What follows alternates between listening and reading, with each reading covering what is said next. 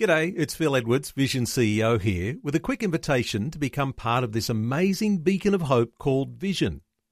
Together we can put our love into action to help people of all kinds build or rebuild their lives on the truth of God. Please consider the part you can play during our upcoming Visionathon appeal, remembering that it's your support that makes Vision possible, including this podcast. Audio on demand from Vision Christian Media. Foundations. Adding all of these traditions, they reverence the Word of God so much that they wanted to build, I've said before, build a fence around it. Extend the parameters of what the original law says to make sure they don't inadvertently break the laws, and then they build on that, build on that, build on that. Foundations. Understanding the Jewish foundations of our Christian faith. With Robbo Robinson and Mandy Warby. In today's program, we're going to have a look at the conundrum Judaism has faced for centuries, especially since the destruction of the temple. It adapted and built itself on a foundation other than the written word. Christianity isn't immune from this and can have a tendency to build itself on experience as well. What does the Bible say we're supposed to build our faith on? That's what we're going to tackle over the next 2 programs on foundations. It has actually become quite a conundrum over the centuries for Judaism. We've talked about this before. There have been 2 diasporas. The first diaspora took place when Nebuchadnezzar sacked Jerusalem, destroyed the temple, and the Jews went into a period of 70 years of diaspora. There was a start date, there was a stop date.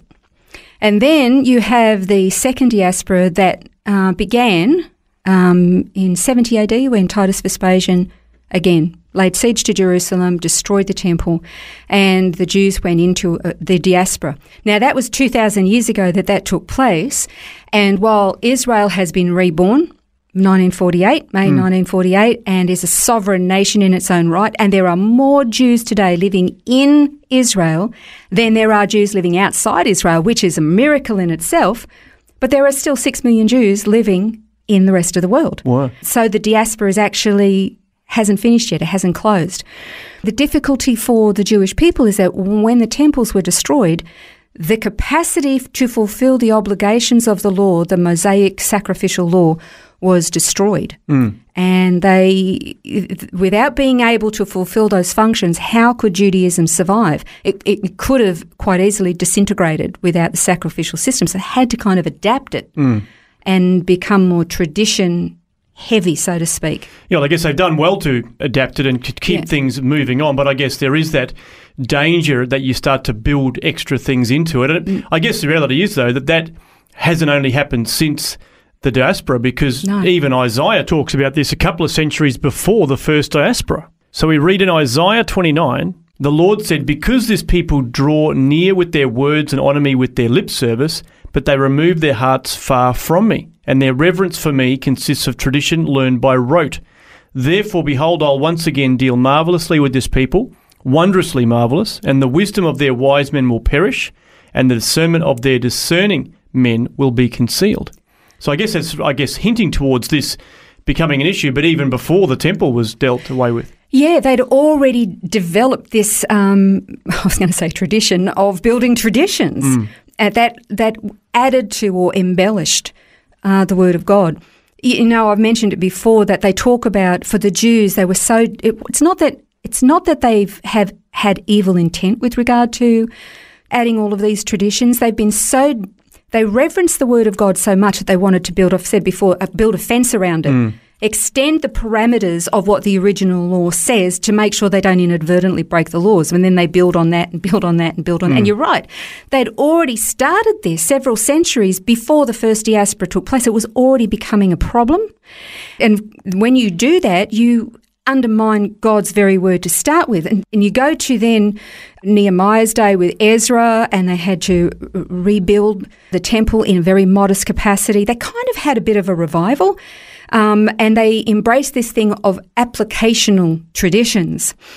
And what this did was it meant that the Pharisaic traditions that developed out of trying to understand how to live out the law of God morphed even more so. They'd come out of the diaspora, built the temple. They wanted to ensure they didn't go that way again, but what they actually did was kind of made it even more dangerous for themselves. So there's almost like an overcorrect in some respects, isn't it? They've just, with good intent, as you say, they've actually probably put too much into it. And I guess the reality is that we're talking about the Jews here, but whether you're a Protestant or a Catholic Christian, exactly the same thing can and has happened over the years, where we put so much weight on, whether it be what the priest says or in church tradition, that we actually lose what is in God's word, and we become focused on works. Absolutely, because it becomes the focus of the man who is speaking on behalf of God. And you're right, all church traditions and denominations have done this. And again, this is what the Jewish people did when they embraced what they called the oral law.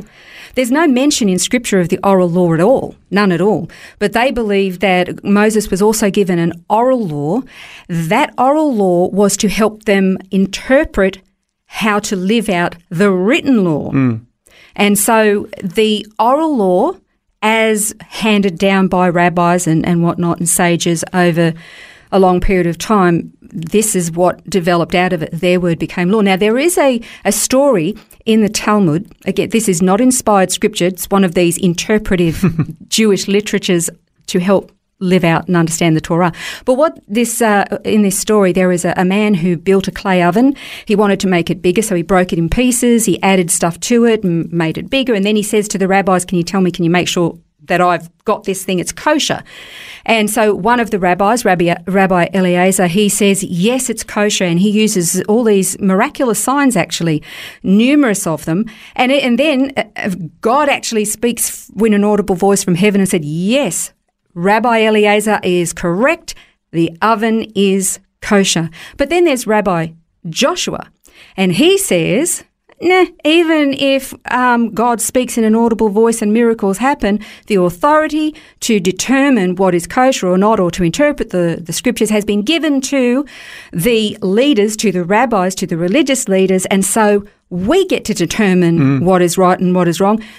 We don't even consider whether God is speaking out of heaven. The authority belongs to us.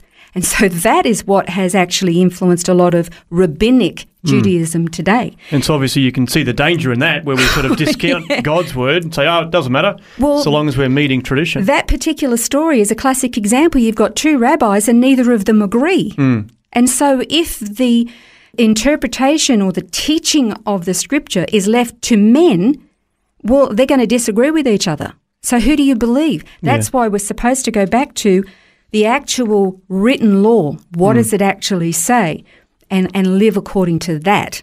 And that's where Jesus got quite angry, didn't he, with the Pharisees and the church leaders of his time, because of what they were doing. He would basically say to them that they had become, or that their rules had become burdensome, and that they were putting these man-made traditions on top of God's word, and it was weighing people down. It was actually causing them to sort of buckle under the weight of all that, but it wasn't actually part of God's original plan. No, it wasn't. And if you think about it, before the temple was rebuilt, you can kind of understand why the Jewish people, in a bid to want to live a holy life, when they couldn't sacrifice an animal, they would sacrifice some part of their own freedom, or they'd put a self-inflicted limitation on themselves to say, God, I want to live humbly and sacrificially before you, and I'm going to do this or do that as an extra effort on my part to please you.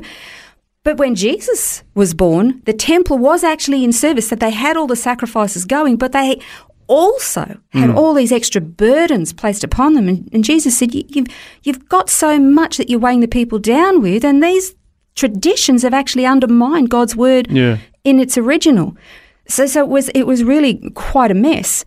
And so the real question is, so if it's not built on traditions and activities, and if it's not built on the sacrificial system, especially if the temple's gone, there is no, what is the Christian faith and Judaism, what's it built on, or what is it supposed to be built on? We haven't quite got there yet, but we've kind of got to understand what it's not built on first. Well, that's right. We've sort of set that stage of what it's not built on, and in our next program, we're going to continue to explore this question and to find out what God is leading his people to, both Jews and Gentiles, in regards to their capacity to love and serve God. So we'll explore that next time on Foundations.